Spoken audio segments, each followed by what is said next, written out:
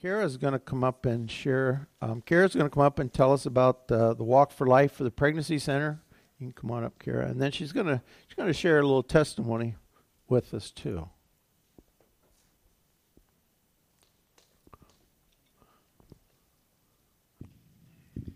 So I'm doing the Walk for Life this year. It's in Bowling Green, Ohio. It's through the Pregnancy Center. Guys, I'm sorry, I'm a really bad public speaker. I've come to terms with it. I can sing in public, but I can't talk. It's September 22nd in Bowling Green at Carter Park. They're doing a Color of My Life run. The reason I'm choosing to do this run, I'm gonna cry. So in 2017, March, I found out I was pregnant with a baby, of course. And I was so excited and told my husband, and we were so excited. And I went to all my doctor's visits. Everything was so good.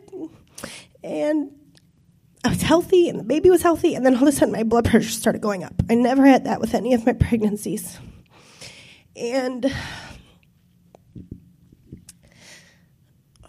on July 31st, I went to a normal doctor's appointment. I had Archer, my son, with me. He is now 3, because I go to my appointments with my kids all the time. Doesn't faze them. And normal visit.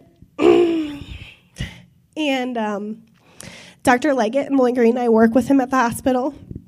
He was also my doctor, so we have a pretty good rapport with each other. And when you go to your OB's visits, you lay down and they listen for the heartbeat and they check your blood pressure. And it was about 5 minutes of him trying to find my baby's heartbeat. And he said, "I'm sorry, Cara, let's go down to the ultrasound." And we went down there, and he was going to look for the baby's heartbeat that way. And he pulled it up. He put the probe on me and started looking, and he looks at me, and he hugs me. And he says, "I'm sorry, Cara, but your baby has passed." He's hugging me. I'm in tears. He's in tears.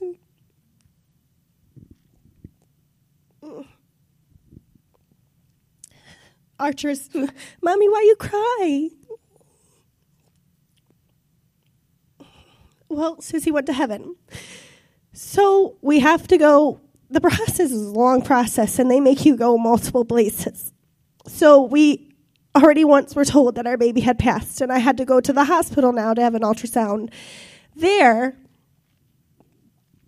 because they have to have a radiologist read it and confirm. So I had to have another ultrasound that day.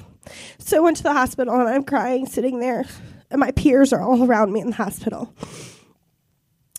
And I get told there again. And the radiologist comes in, and they reiterate over and over, "You did nothing wrong. Don't think you were the problem. Your body did nothing wrong. It just happened."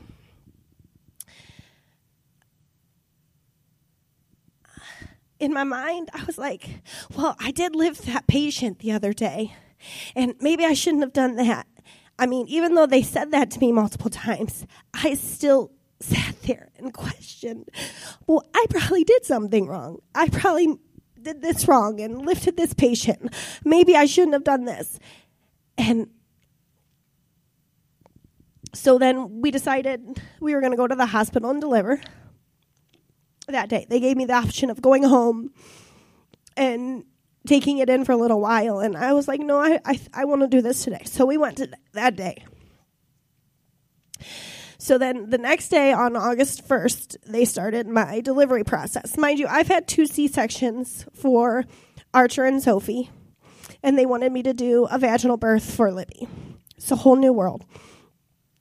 So I'm sitting there experiencing this, and my brother Josh comes in with his wife and his family, and we're talking and laughing, and he leaves, and he sends me a text message, that says, when you can listen to this, listen to it. He sent me the song In the Eye of the Storm. It took me about 5 minutes because I wanted to listen to it by myself. So when no one was in my room, and I listened to it, and I sobbed. But I had so much peace after that. And that night, at 9 o'clock, we decided that I couldn't deliver vaginally. They were like, we can't do that. You can't do this. It's not working. And I said, okay, that's fine. So Dr. Miller called Dr. Leggett and said, we're going to have to do a C-section in the morning. And Dr. Leggett said, okay, I would like to come in and do that C-section for her. On not his on-call day or anything. So he had planned on coming in and doing the C-section for me. And Dr. Miller is wonderful at Wood County Hospital. She is a very devoted Christian. She's absolutely wonderful. I love her to death. And at about midnight, my body kicked into labor. After my mom had sat at home praying that I wouldn't have to have a C-section. And I'm sure many of you in this room sat at home praying that I would have a smooth delivery and everything would be okay. So at midnight, I went into labor. My husband was snoring on the couch. I laugh about that to this day. It's a typical labor story. And we knew it was time. And my mom was in the room with me, and my husband was in the room with me, and I sat up, and I was like, I think it's time to push. And my nurse was like, oh, no. And I was like, no, I think it's time to push. Earlier that day, Pastor Ron and Mary had came in and prayed with me also, and in my pregnancy journey, I have cried a lot with them and prayed a lot with them and laughed a lot with them over the past year. And when Pastor Ron prayed for me that day, all I could think about was the words he said, and I just held those in my mind while I pushed. And I pushed, and I didn't know what I was having, and out came a baby girl. We named her Libby Rose. My daughter picked the name Rose. We didn't know what had caused anything, why she had passed. And then I had peace again. Dr. Miller sat at the end of my bed for an hour while I was in labor. And it's not too often that you can have a Christian doctor in the room with you. And let me tell you, that was a blessing in itself. And she prayed after we delivered that baby. She prayed for me. She prayed for my baby. And you know what? I knew what a blessing. Libby was an angel, and she was an angel with a purpose. A purpose to reach her mom, a purpose to reach people in her church, and a purpose for me to go further and reach other people. And I'm going to go back to the Walk for Life. So we lost her at 22 weeks. 22 weeks, they're doing abortions at now. I couldn't fathom seeing another mom go through that. And the services the Bowling Green Pregnancy Center offers go far beyond what people even realize. When you walk into that room, into the building, you can feel the love, you can feel the Holy Spirit, and you can feel so much. And I walked into that room, into that building, many a times to talk to them about things. And I have even talked to them about losing Libby and about Knox. And I'm just saying, there are a vast, it's in Bowling Green, Ohio. Look at what it's reaching. And it's right next to campus. And it's reaching not even college students, but there are other mothers in Bowling Green, Ohio that it's reaching. And that is such a blessing. such a blessing to Bowling Green, Ohio, to have that. It gives a mother who, say, was a young mom or was a mother without faith, without a support system, without God, it opens that door and it gives her that support system to be able to go through things in a pregnancy and to hold her hand and to guide her and to pray with her. And you know what? Sometimes they just plant the seed and it's get watered somewhere else and the flower grows somewhere else. But sometimes the flower grows right there in Bowling Green at the Bowling Green Pregnancy Center. What a hidden gem that is. And not a lot of people really, really, truly know about it. And a lot of the college students in Bowling Green, when you read, some of them protest it because they don't believe the services they're offering. They don't believe that they're really giving them all their options. And if you read their posts, you see they are giving them all their options. They just choose not to go the route that a lot of people want to go. And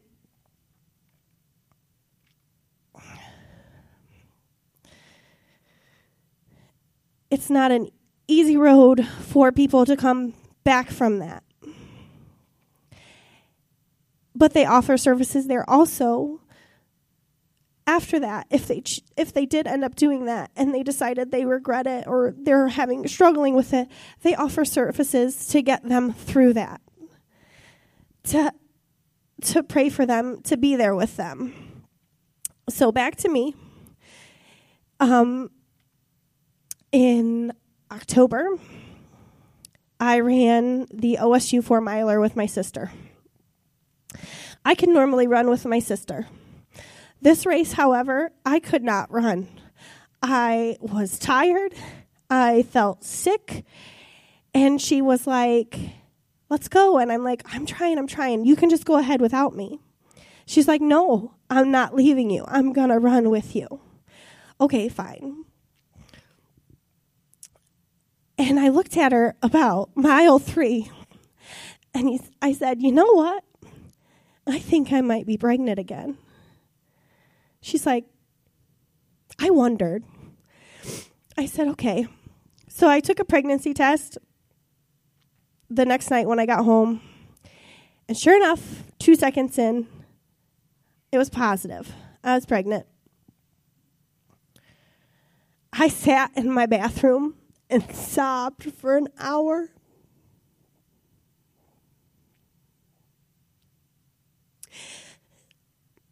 I was not trying to have another baby. I didn't think I was ready to have another baby.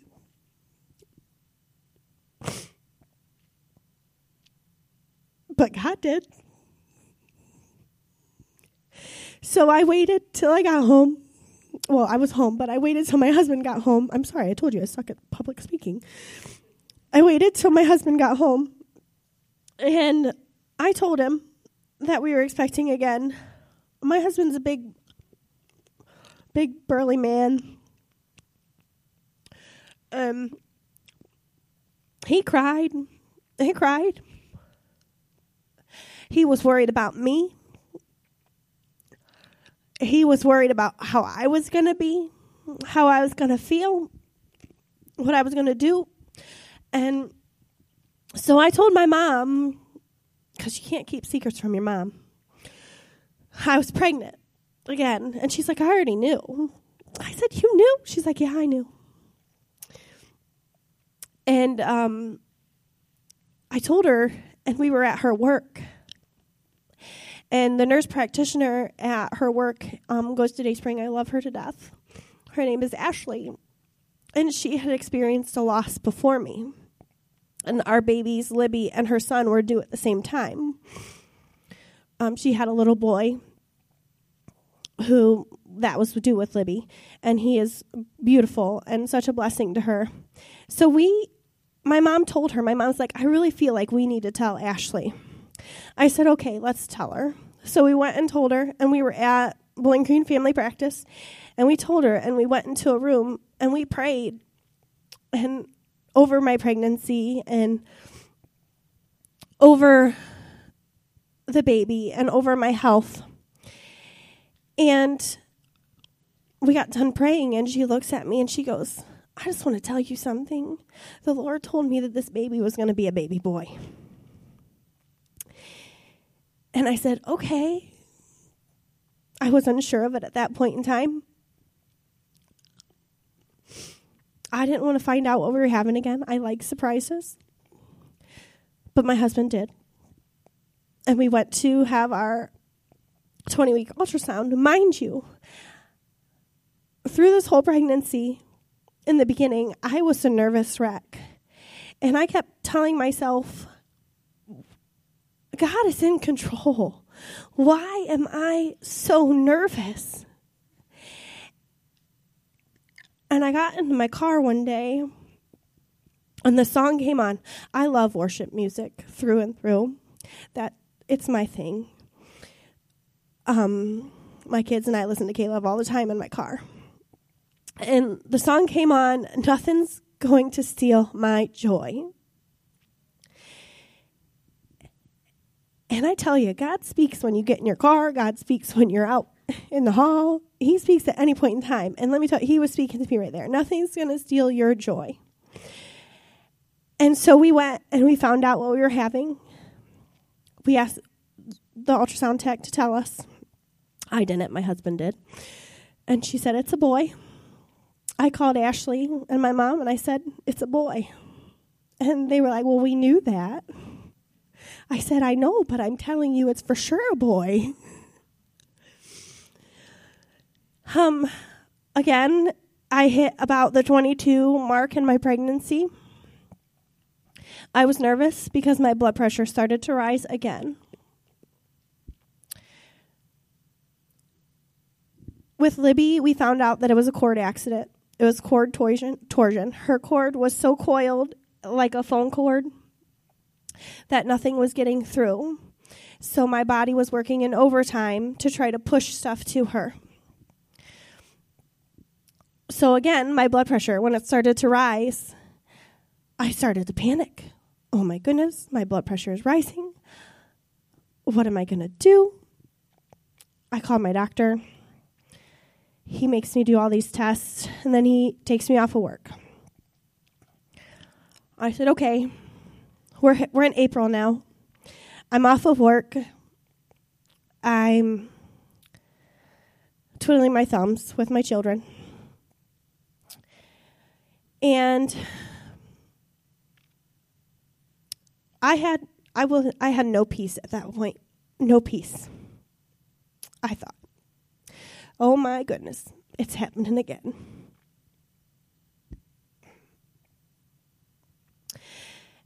And I will share this a little bit, and my husband will probably kill me for this. My husband, to this day, and I pray for him daily, he is struggling. He wonders why God would do this to him twice. He wonders why God would take Libby, and then he wonders why God would put Knox through that. And to tell you guys that he needs prayer. Because I tell him all the time when something amazing happens to Knox, I say that's the power of prayer, and that is God. And sometimes I think he's getting so close, but I really think he still struggles with the fact that he thinks that what he did when he was younger is, and we've had this talk, is repercussioning on him now. And that this is God coming back at him, and I have to tell him on a daily basis, it's not at all. And I'll tell him that that's Satan attacking him, and that's not God. And he struggles with it. He won't admit that he struggles with it, but he struggles with it. And I pray for him on a daily basis. So we get back to the appointment. We go to the appointment. He takes me off work, and he's like, you know what, Cara, I'm going to send you to see a specialist, maternal fetal medicine in Toledo, just to kind of cross my T's and dot my I's. And I said, okay, that's fine with me. So it's April 17th around that time, and he's like, we got to make you an appointment. And my appointment was made for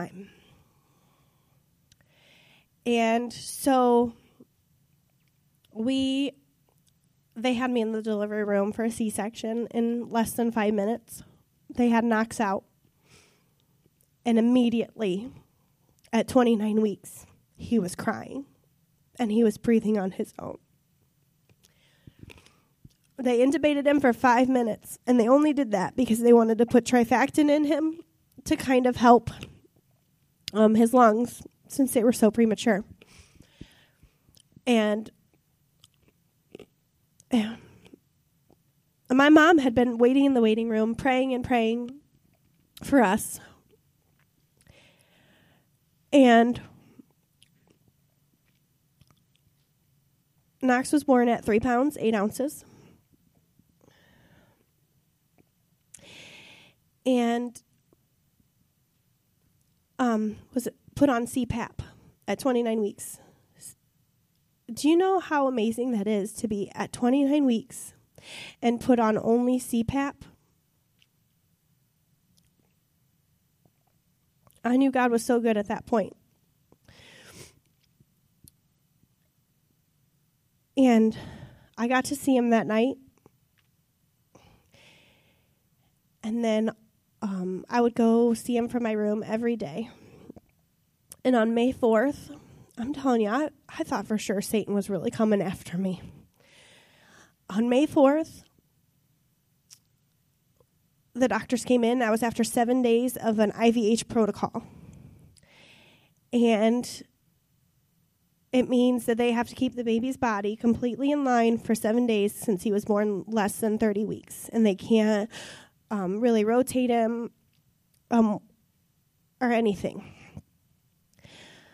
And on May 4th, they told me that Knox had grade 4 bilateral bleeds. And they told me on my worst case scenario and my best case scenario. And I was blown away. But my mom looked at me, and my mom said, God's got this. And you have to remember God's in control. So we left that night. And they told me, I went and got in my car, and they said, the song came on, Nothing's Gonna Steal My Joy. Again. I think you can go on a while if you're going to tell the rest of that story. I know. I got a baptism to do. Okay.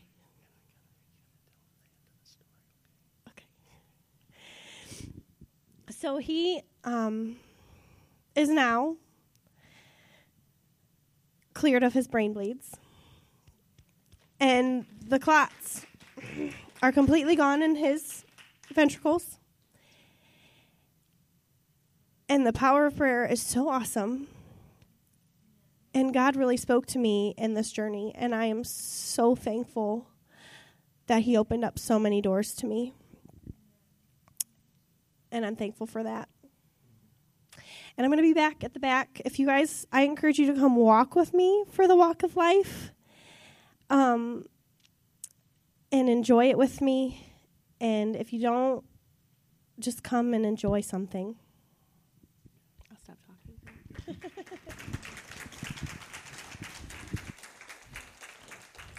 She can sing, too. That was good, Cara.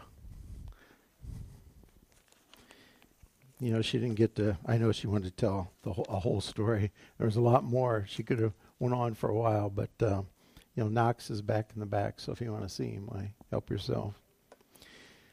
We do have baptism today, so I just want to share a scripture. And it says, if you confess, in Romans 10:9, it says, if you confess with your mouth the Lord Jesus and believe in your heart that God raised him from the dead, you will be saved.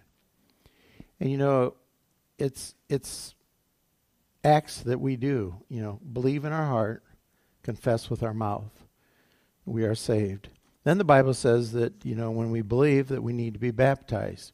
So in compliance with God's word, Julie, is that Julie? Or Gerald, would you go back and get the boys? Bring the kids in. Yeah, go back and get the kids. That the Bible says, baptism is an act of obedience. When we're saved, we would need to make a public confession.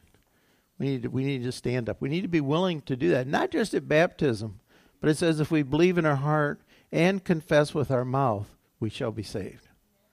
So, it's believing in our heart, which that's hard to see. It's hard to see what goes on in people's hearts. But if we believe in our heart, then what's going to happen? We're going to confess with our mouth. It's going to come out. You can't just keep it in. It's going to come out. We're going to say it. Do you have another scripture up there? That one there. In Luke 6:45. It says, a good man out of a good treasure of his heart brings forth good.